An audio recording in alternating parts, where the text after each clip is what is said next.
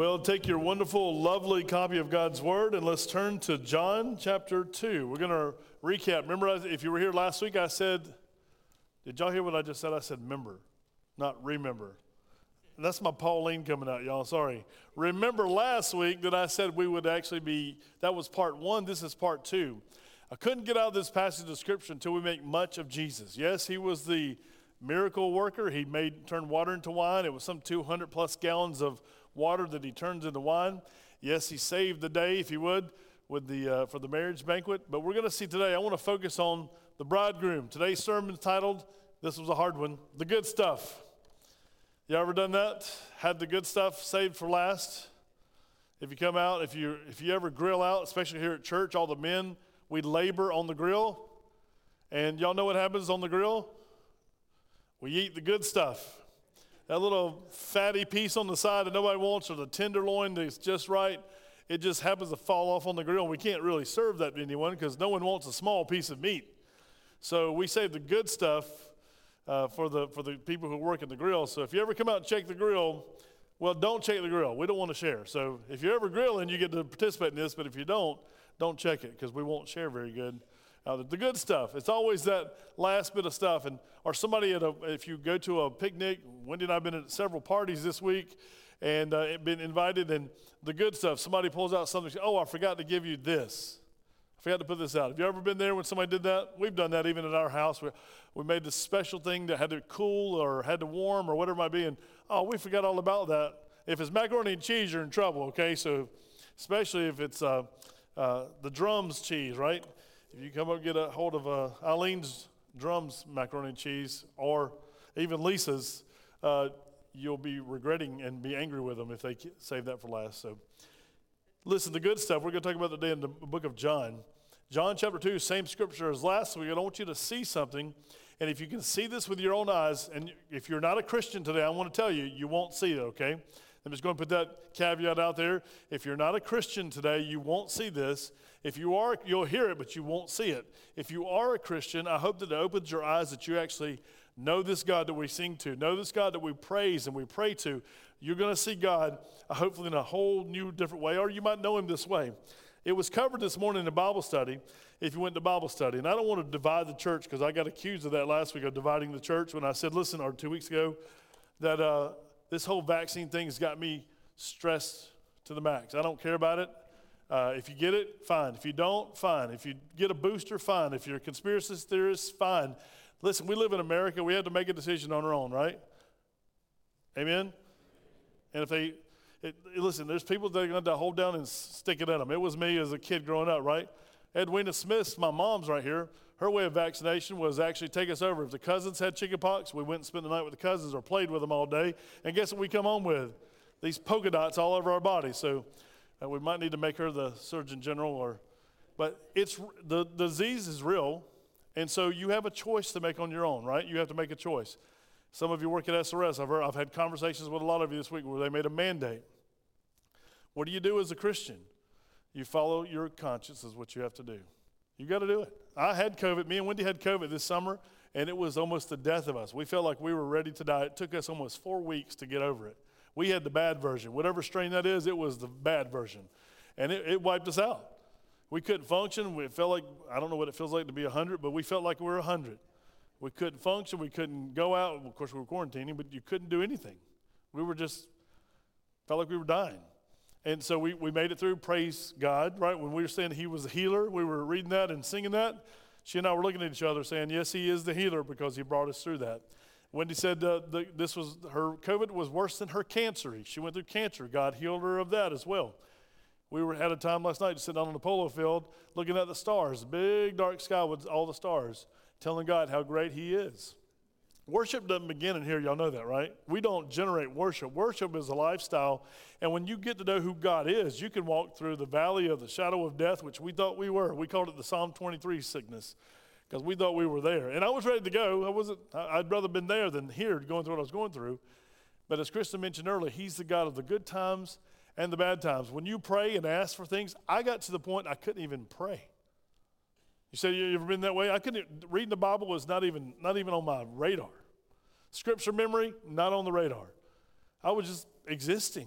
So it's real, but this whole man-made thing that man comes up with, you're going to make that decision in your conscience individually or for your children. You're going to have to make that decision. So don't get into a fight with your neighbor. And you go back, so when the science says this, have y'all looked at, does anybody in America agree? And even the scientific community that's coming up with the actual, you look at the FDA this way, all the people that resigned this week, does everybody agree out there? Well, there's no way we can agree in here because I'm not a scientist.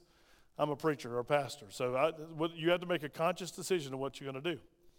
Well, how does that tie into today's lesson? Listen, I want to tell you there's somebody who loves you no matter what.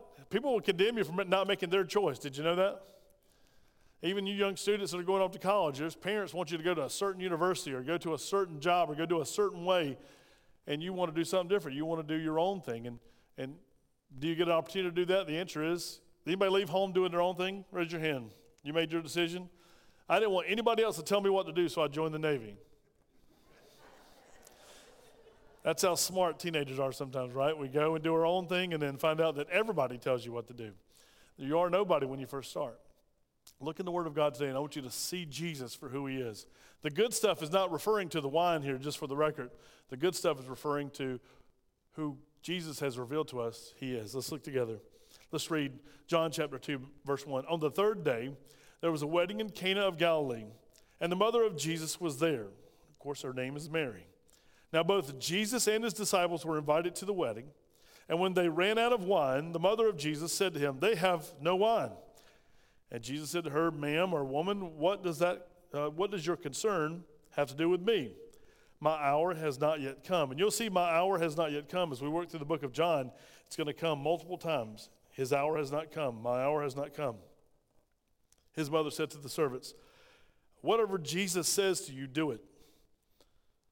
Now, there were set there 6 water pots of stone, according to the manner of purification of the Jews. That was the hand washing water, if you will, and feet washing, containing the 20 or 30 gallons apiece. Jesus said to them, "Fill the water pots with water." And they filled them up to the brim. Think the servants had some expectation? How'd they fill them? Not halfway, not 3/4 away. They filled them up, the Bible says, to the brim. They were expecting to see something. Let's see what they did. And He said to them, "Draw some out now and take it to the master of the feast." And they took it. When the master of the feast had tasted the water, that it was made wine, and did not know where it came from, and this isn't it awesome, the Bible adds this in, but the servants who had drawn the water knew. The master of the feast called the bridegroom. That's if you would, that's an old term, an old English term. The bridegroom is obviously whom? Who would we say today? The groom, or the husband-to-be. That's how we would say it today. So the bridegroom is simply the man. In Jewish families, the man is responsible for all the expenses. Somehow it got flipped in America, didn't it? Who has to pay? Who's responsible for all the bills in America?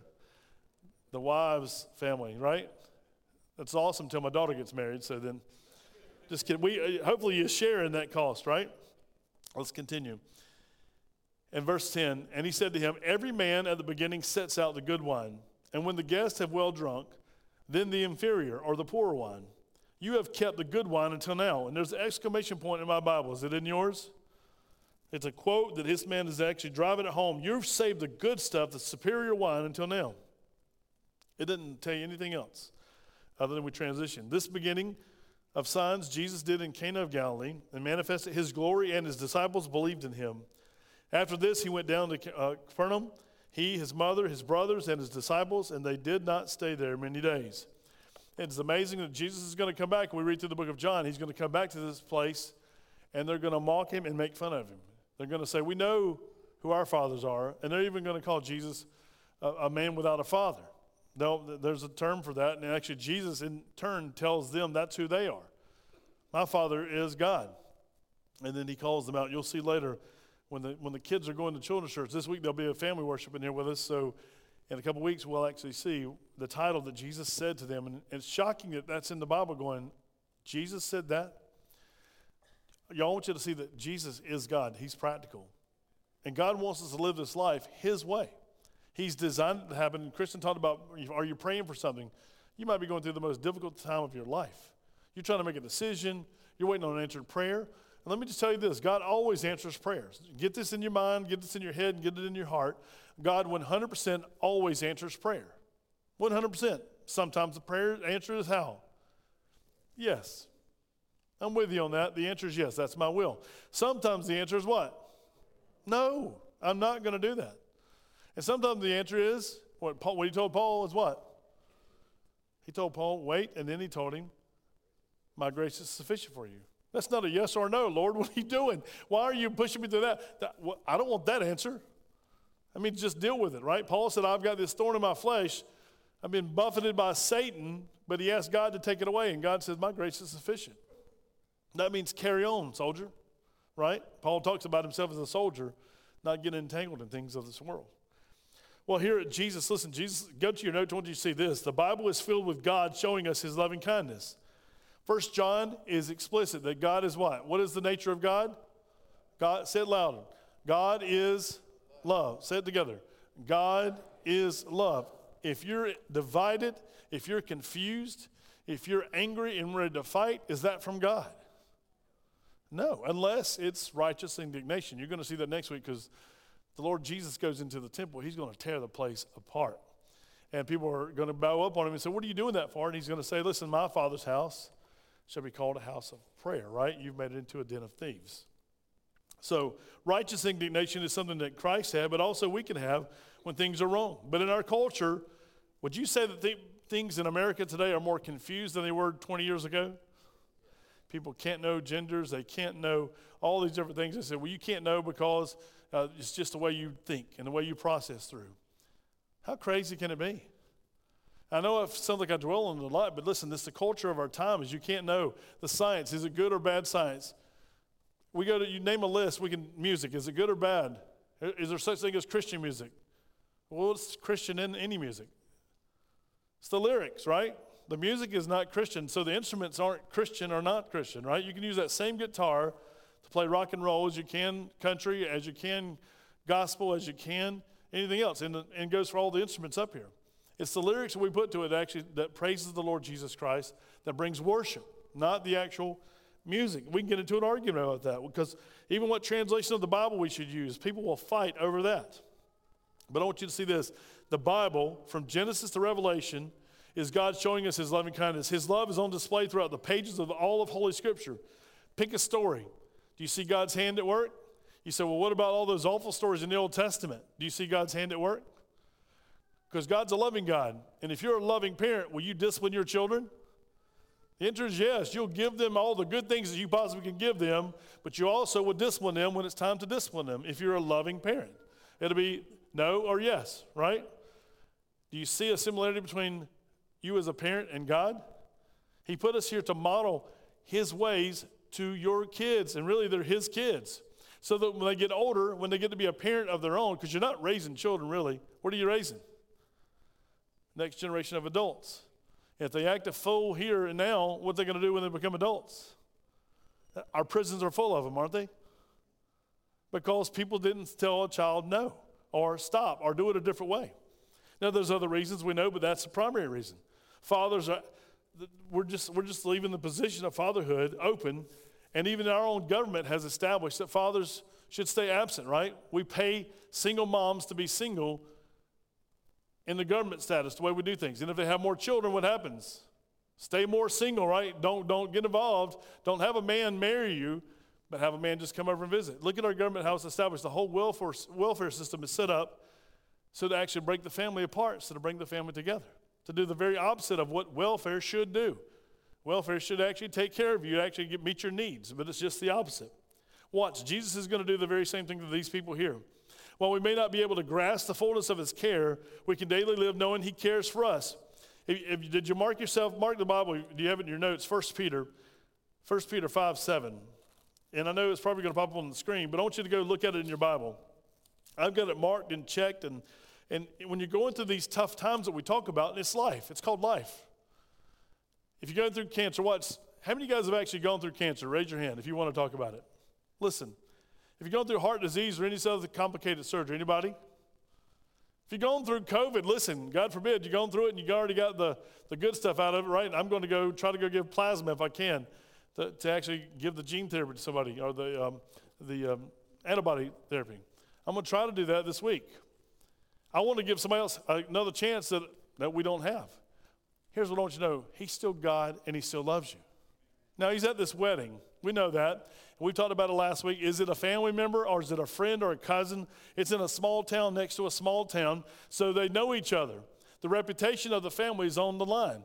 The bridegroom obviously can't actually get enough money to get enough wine to support a wedding banquet. How in the world can he support my daughter? How can he provide for her when he can't even provide enough party supplies for the party? It was very much an embarrassment to the family. But I want you to see what Jesus says, what Peter says about Jesus. Do you trust what Peter says about the Lord Jesus Christ? Thank you, Mike, for trusting Peter. I trust him because he walked with him. He was actually called to be an apostle by Jesus. We call him today Saint Peter, and he is a saint, and so are you if you're saved. But watch what he says. Look at the verse with me. 1 Peter 5:7. Casting all your care upon him. Why? Why, church? He cares for you. Do you get it in your head? He cares for you. In your good times, he cares for you. In your bad times, he cares for you. This is the same Jesus who showed up to the party. He was invited to the party. His disciples were invited to the party. His brothers obviously were invited to the party. And his mother must have had something to do with the party because she came to Jesus saying, they have no more wine. They ran out. Why did they run out?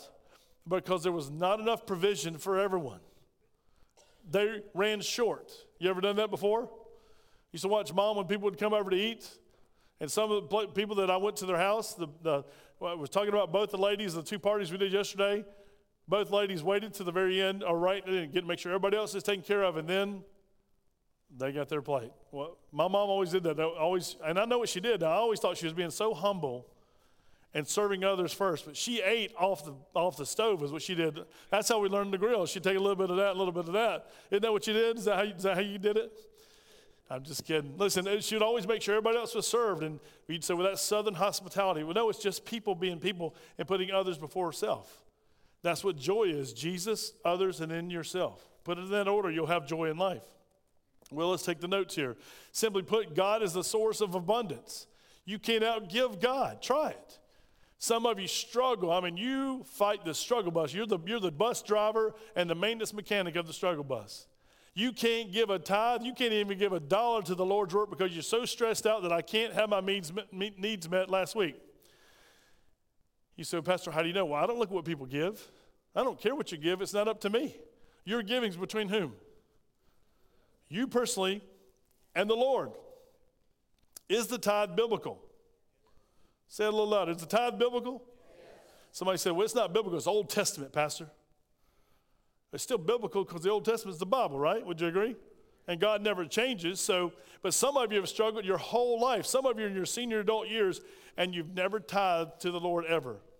And the Bible says, did you have to memorize this when you were a kid, Malachi 3:10? Bring you all the tithe. First, God says, you robbed me. Y'all ever thought about sticking up God? How many thousands of dollars do some of you owe God? There was a man, let me tell you this before I quote the scripture. There was a man I knew. He became a Christian, and he said, Clint, I have robbed God my entire life. He said, I'm going to go back. When God started giving me a salary, I'm going to do the best I can to figure out how much money I made my entire life, and I'm going to tithe that to the church. That's what the man did. He took his high school jobs. He took his college jobs. He went the best he could actually recall because he didn't have his tax statements, of course. And he added up everything, and he had a very good paying job. And this man wrote a check to God, not to the church. Y'all understand this is not to Town Creek Baptist Church. This is to God. Wrote a check back for all the past money that God blessed him with. And God only asked him for 10% instead of 90%. And the man wrote God back a check. You think he was changed, man, when he got saved? Do you think he was redeemed, that he actually wanted to bless the name of the Lord Jesus Christ? All the tithers said amen, right? Yes. Everybody was like, do a quick math today when you go home. Since you started work, or since you became a Christian, just figure out when you became a Christian, how much tithe money you stolen from the Lord. You put it in your belly. You went out back instead of giving it to the Lord. You went out the Cracker Barrel and you put it in your stomach instead of giving it to the Lord. You say, well, Pastor, that's none of your business. You're exactly right. I'm just trying to tell you as a messenger from God, that's your business between the Lord and you, because he's the God of abundance. He doesn't need your money. But you need to give your money because you want to say, I trust you, Lord. I don't think you can trust God with your salvation if you can't trust him with your finances. He'd be ashamed. I don't want to show up in heaven and say, Lord, actually see that all the blessings he gave me. I don't want to see that. Your works, the good and the bad, words you say good and bad, are going to be shown to you when you get to heaven. He said, are my sins going to be held against me? The answer is what? No, the sins were put on the Lord Jesus Christ that day on the cross on Calvary. Sins are paid for in full, but we're going to miss things that we didn't do in this life and the things that we did that were wrong. We're going to give an account to the Lord Jesus Christ. It's appointed a man once to die, and after death, what? The judgment. If you're not a Christian, you're going to face the Lord at the great white throne judgment and be cast into hell. There's no way to get out of it. If you die as a non-Christian, you're going to hell, and you're going to be judged. And is God fair? Yes, he is. And if you're a Christian, you're going to sit at the judgment seat of Christ and give an account for this life as a Christian. You're going to count everything you say and do in this life. This is why this bridegroom who's here at the wedding feast, he's like this, y'all. Could you imagine when he finds out that we're out of wine? He's like, man, I paid everything I could, and we're out of wine. He knew what was coming. What was coming for this man? What was coming for he and his wife, or his wife to be? More than likely, shame was coming to the family, and more than likely, a divorce was coming from his bride to be, because they were engaged. It was just like being married, and to break apart an engagement. That's why Joseph tried to get rid of Mary. He was going to put her away quietly. He was going to divorce her, the Bible says, quietly. They had never come together as husband and wife, but he thought she had been unfaithful because that was a natural thing that would happen. And that's when the angel of the Lord spoke to him, saying, listen, what's happened to Mary is from the Holy Spirit of God. You take her as your wife and do not know her personally until after the birth of Christ. And you see that Jesus had other brothers, and you'll find out later, sisters. Mary and Joseph had children. That's why the men come back and say, we know who our daddy is. Who's your daddy? That's what they asked Jesus later. In the same group of people that see this miracle. Let's fill in some blanks real quick. Do you know what Philippians 4:19 says? My God shall supply all of your need according to what? His riches and glory. Does anybody have any more money than the Lord Jesus Christ? How much money does he have? Every dollar, every yen, every peso, you name it, in any country, that money belongs to him. Does he need any of it? Is God flipping hundreds like everybody tries to show in here on earth? Does God care about the dollar? No, he knows we need it. Obviously, in his time, Peter ran up to him and said, hey, Lord, somebody's asked me, are we paying the temple? Are we paying the tax? And the Lord said, yeah, we're going to pay the tax. Peter said, how are we going to pay? We ain't got any money. Go down and catch a fish. It's in the fish's mouth. You ever read that in the Bible? Our God is the God of abundance. You say, well, you haven't quoted Malachi 3:10 here. I'm about to come out full circle back to it, okay? Let me just do this as your witness. I won't put Arlene on the spot. Derek, stand up. Now, I don't see what people make, and don't ask him what people give, right? I don't care, because it's between who? You and the Lord. Unfortunately, there are physical humans who see what people give and don't give. I'm just going to ask you this question before the whole church. This is not a business meeting or administrative meeting. I want to ask Derek. Does everybody who's a regular attender at our church tithe or give a regular gift every week or every other week or every month?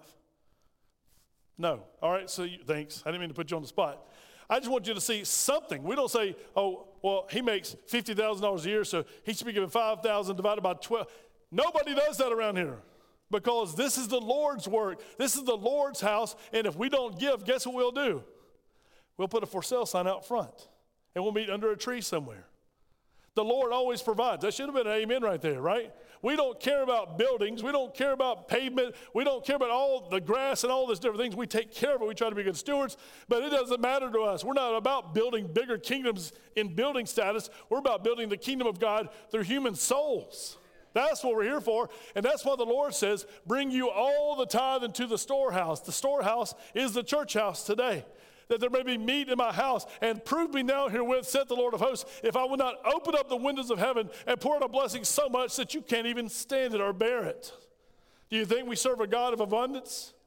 This couple 100 gallons of wine, what was that to Jesus?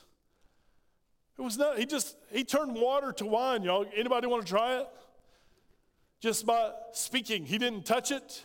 There's no record that he did anything to it besides just speak, draw out some. He gave a command and the servants did what he said to do.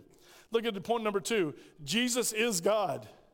I didn't put this in your notes, but if you take your notes, write these verses down. We won't have time to go to them today. John chapter 10, verse 25 through 33. John the Baptist says, hey, listen. They said, hey, John, Jesus is over here. His guys are baptizing more than you are. Remember, they're working side by side. And John said, listen, I must decrease, he must increase. That's where this verse comes from in John chapter 10. You need to look this up. And they're like, hey, he's over there baptizing. You're over here baptizing. And you say, well, how can they baptize like that? Because the Bible says there was much water in this area. Did y'all know we need much water to baptize? Anybody ever been baptized in this baptism pool? Takes an hour to fill it up. We got to heat it. Some of you got a cold baptism sometimes because the breaker broke. But listen, we baptize with much water because baptism is by immersion, right? You go under showing a picture of Jesus' death on the cross, his burial in the grave, and his resurrection. So John's baptizing, Jesus is baptizing, and people are going, the Judeans are coming up going, wait a minute, John, aren't you upset? He's baptizing. Everybody's going to him now. It's like there's a for sale sign or cheap, buy one, get one free. Everybody's going to Jesus and his disciples. John, aren't you upset? He said, how can I be upset? You guys asked me who I was. I was very clear with you. I am not the Christ. I am not the Messiah. I am not the prophet. I'm just a forerunner. I'm actually, listen, I'm the bridegroom best man. I'm just here to stand. I'm not the focus of the ceremony. I'll just stand here like this. I'll hand him his ring because he's coming in. He's not only the bridegroom, he's the King of Kings. My job was just to say, he's coming and he's here. He must increase, I must decrease. So no, I'm not upset. I praise the Lord that it's actually happening. He got to see the fulfillment of what the Lord told him would happen. Isn't that amazing? That's a good God that we serve. That's a God of love who loved John the Baptist, loved Jesus Christ because he sent him here as his only begotten son. We serve an awesome God. In John chapter 2, listen, and let me give you another scripture, sorry. 2 Peter 1:1, Jesus said, God, we serve the Lord Jesus Christ. Because everybody says, well, you'll hear the Muslims. I told you, you'll hear the rhetoric of these clerics that are on YouTube right now saying Jesus Christ never claimed to be God. He was always subject to Allah. When Jesus says, I and the Father are one, it made the Jews filthy mad. And they said, how are you blaspheming God because you're claiming deity? You're saying you're the same as God. They understood. Ignorant theologians today who don't believe the Bible, those are the ones that are confused. And if they're confused, the Bible says the devil is the author of confusion. So if you're confused today about who you are and who Jesus is, you're not following Christ, you're following the devil. That's your father today if you're confused about who Jesus is. You say, well, I don't believe that. Bingo. Score, right? I don't believe that. I don't believe the Bible teaches that. Bingo. You just won. You're proving yourself to be a fool. Only a fool, an atheist, is a fool. There is no God. Okay? Just simple questions, right? Professors, young people, I feel so sorry for you, and some people in school. And it's not just because it's Christian, private, or public. It's anywhere. Because people are trying to get into indoctrination instead of education today. But if somebody says there is no fool, the question is, have you been to the highest mountain? Is your name and flag flying up there? Have you been to the actual heaven? Have you been up into the sky? Have you been into the ionosphere? Have you been to the stratosphere? Have you been to the moon? Have you been to Mars? Have you been to the bottom of the ocean? And if the answer is no, he's a fool and she's a fool because they can't say there's not a God because they haven't been everywhere. Amen? And really they're a fool because the scripture says, Psalm 14:1, you say, I don't like that. Look up Psalm 14:1 for yourself. It says, a fool has said in his heart there is no God. A fool, someone unknown by God and does not know God, is going to go to hell. Fools go to hell. Did you know that? The scripture talks about that. Jesus is God. If you want to look that up, Jesus is God. In John chapter 2, we take the master of the wedding banquet at his word about saying to pour wine until the end of the celebration. Hey, this must have been a custom. We don't see it anywhere else. No one tells us about this custom. It just says in scripture that he pulled the bridegroom aside and said, come here, man. What are you doing? You got to serve the junk at the end. You've saved the good stuff to the end. He understood this wine was the expensive wine. But he didn't understand this wine came from heaven, right? The maker of heaven and earth caused this wine to be. Because you know why? He's the God of abundance. That's the God we serve. The master of the banquet addressed the bridegroom being celebrated, thinking he had provided the best wine out of order. He came and you did this backwards, man. I know you ain't been married before, but this is backwards. You got to serve the junk last, because everybody's going to walk over and say, I don't want any more. I'm full. The miracle of Jesus turning water into wine was a message from God. Every miracle in the Bible is a message from God. It's God screaming from heaven saying, listen, pay attention. I'm trying to show you something. I want you to see what I'm trying to say to you people. Why? Because God is love. He's trying to send a love letter to you and me. He's trying to tell us today, I do love you in your tough times. I know what you're going through because I see everything all the time. I'm with you 24/7. I never sleep nor slumber. When you were sleeping last night, I was awake. That's the God we serve. That's the God of love. That's the God that wants you to cast your care on him because he cares for you and for me. This message, Jesus is not only a miracle worker, but he is also the bridegroom who should be celebrated. Instead of celebrating the bridegroom, the physical man and the woman who should have been celebrated, it should have been the bridegroom, the Lord Jesus Christ. All the people in the party had no clue who the bridegroom was. They thought it was that man. The man who couldn't provide. But I want to tell you there's a God that was present. He couldn't provide. The God of abundance, the Lord Jesus Christ. He is the bridegroom, and we as the church are his bride. Does that get you excited this morning, knowing we're going to see him one day in heaven face to face? We'll know him. Listen, we'll know him as a friend. We'll speak to him face to face. Wendy and I were talking about heaven as we sat out and talked about our fathers who have passed, going, wonder what it's like in heaven, just out of curiosity, right? The Bible says you're known as you're known, and you don't have a body yet, so what do you how do you exist? You ever ask those questions? To be absent from the body, Paul said, what's Paul doing today? He doesn't have a body. What's he doing? To be absent from the body is to be where? Present with the Lord. Well, you go to Revelation, you see the martyrs who were killed, they're saying, Lord, how long? So they're talking to the Lord Jesus Christ. There's conversation going on with God. Here's what I want you to realize. God has prepared a place for everyone who's going to heaven. There's a place for them. How about the rich man in hell? Did he have a body? He said, I'm in torment. Just send Lazarus back to get a drop of water on my tongue. Now that's symbolic. It's a tough place. It's a terrible place. What I want you to see is, listen, there's a true place called heaven. And the bridegroom is there waiting on the church, the bride. That's the Lord Jesus Christ, not just this man. So the miracle was a message. The miracle was a picture of God's redemption. He saved the bridegroom's reputation, and it should be possibly, not possible, he possibly saved his marriage. This man couldn't afford a banquet, so could he afford a wife? The father-in-law would have said, you're not going to fail me at the beginning. How are you going to be sorry forever and a day, right?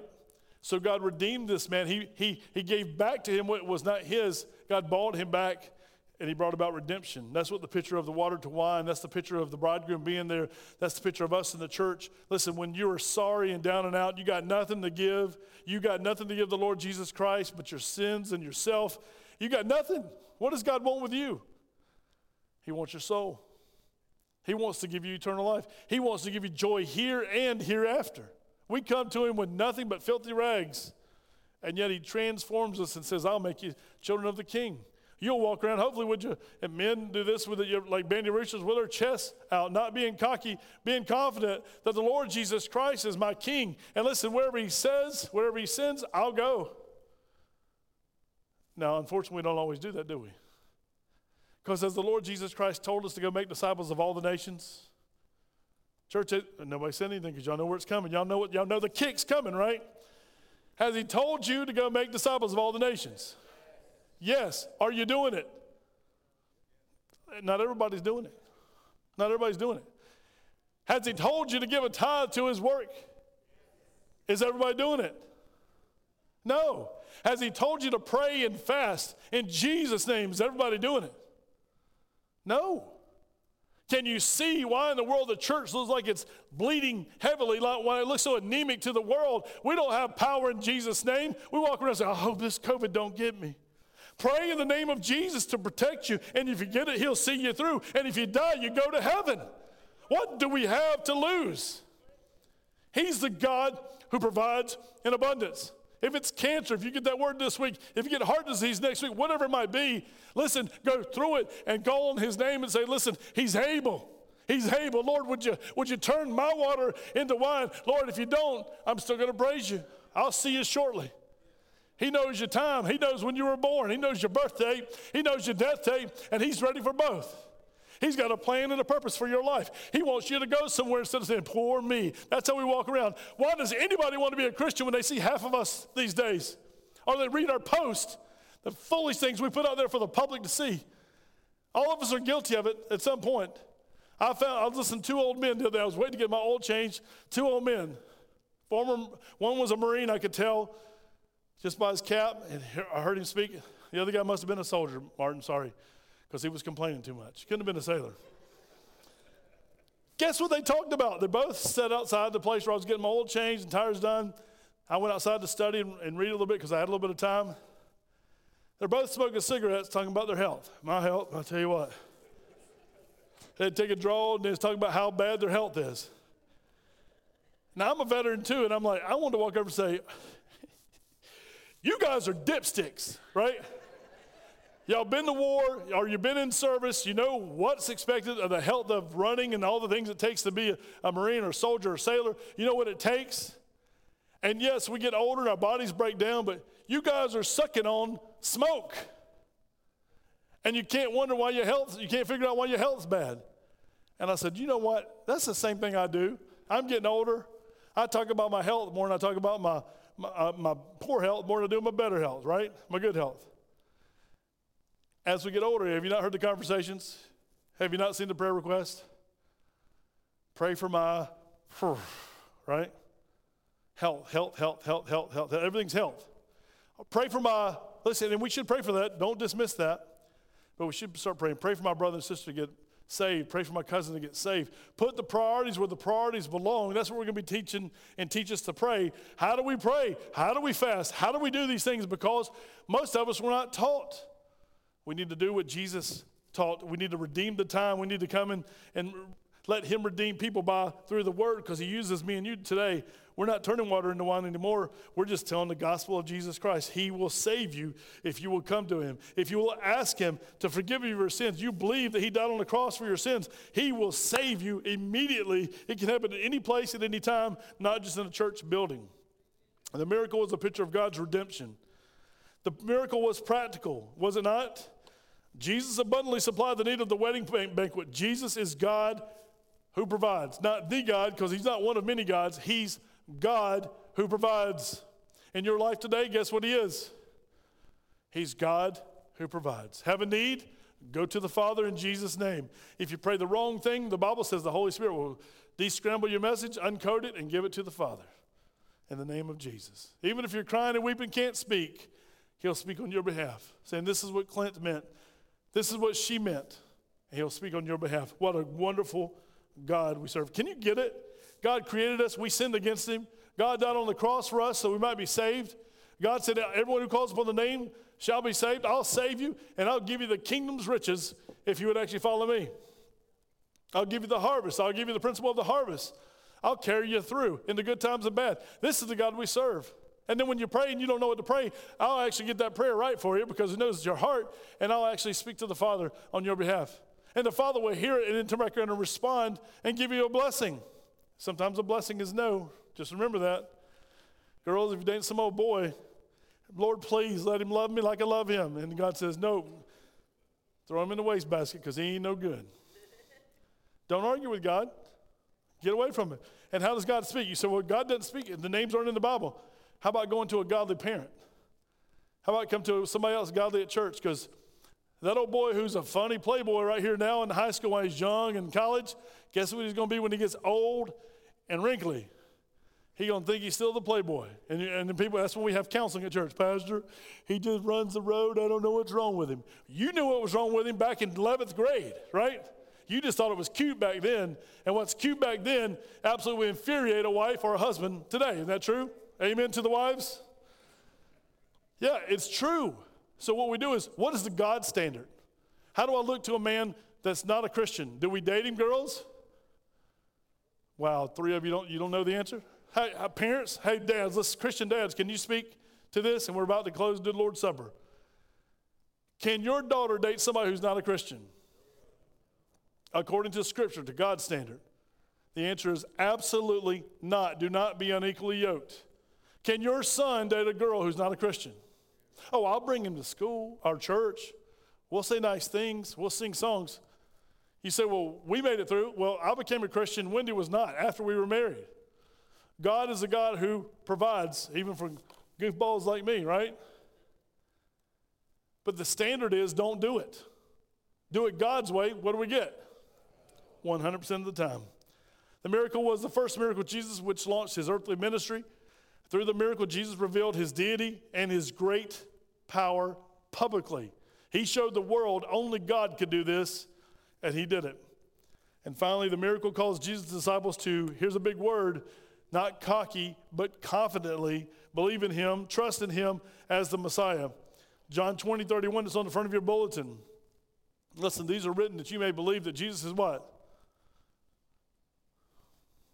Just go ahead and take your bulletin or your Bible, either one. Just John 20:31. What does it say? These are written, right? Not verse 31. Read 31, not 30. What does it say? These are written that you might believe, listen, and really is that you might know that Jesus is the Son of God. He's the Christ. He's the Messiah. His disciples were confident. Only God could do that. Now we have up here, we have water in all of the Lord's Supper cups today. Isn't that right, deacons? Y'all put water? And I'm going to put my hands over them and turn them into juice right now, okay? Y'all, there's charlatans that are doing that today. Did you know that? You already know there's grape juice in there, right? Deacons, isn't there grape juice in there? I don't know either, right? Welch's grape juice, yep. But could I say we filled it with water this morning, tell the deacons to be quiet, and I touch them and pray, and then all of a sudden we have grape juice, and you go, wow, is that a trick or is he a miracle worker? It'd be a trick, just for the record, okay? I can't turn water into wine. There's only one who's ever done that. Only one instance in the Bible that we have that, and that was the Lord Jesus Christ. The one who loves us, the one who keeps us, and the one, listen, church, the one that wants to abundantly supply in your life. But if you want his abundance, you got to do it his way. If you're not tithing, you need to start tithing. If you're not praying, you need to start praying. If you're not fasting, you need to start fasting. If you're not reading your word, listen, you think God's up in heaven going, I'm going to reward all those disobedient people in my kingdom. I'd even check to see if you belong to the kingdom. You cannot constantly tell him no. He will whip you into place, right? If you belong to him. If you're always opposing the Lord and his ways, and you're not being disciplined by him, listen to me, you don't belong to him. Only in word, not in deed. Let's pray. Our Father and our God, as we sing an invitation, as we have opportunity to praise you once again through our words and through our music. Father, some people in this room have never given their heart and life to Jesus Christ. This is going over their head, and they just want the service to hurry up and be over. But some people, Lord, they're hearing it for the first time or second or third or 1,000th time. And Father, in their heart, they want to change. Those who might be watching by social media, I pray for them, Lord, that you would change their hearts today, the days the day of salvation. And Father, for the disobedient Christians today, I pray, Father, they would know that you're speaking directly to them. Lord, bring discipline in their life. They might be disciples of Jesus Christ. Help them, Lord, because some that don't know. But Lord, we're without excuse today. Today's the day of salvation. We pray you'd have your will and your way. In Jesus' name we pray. Amen.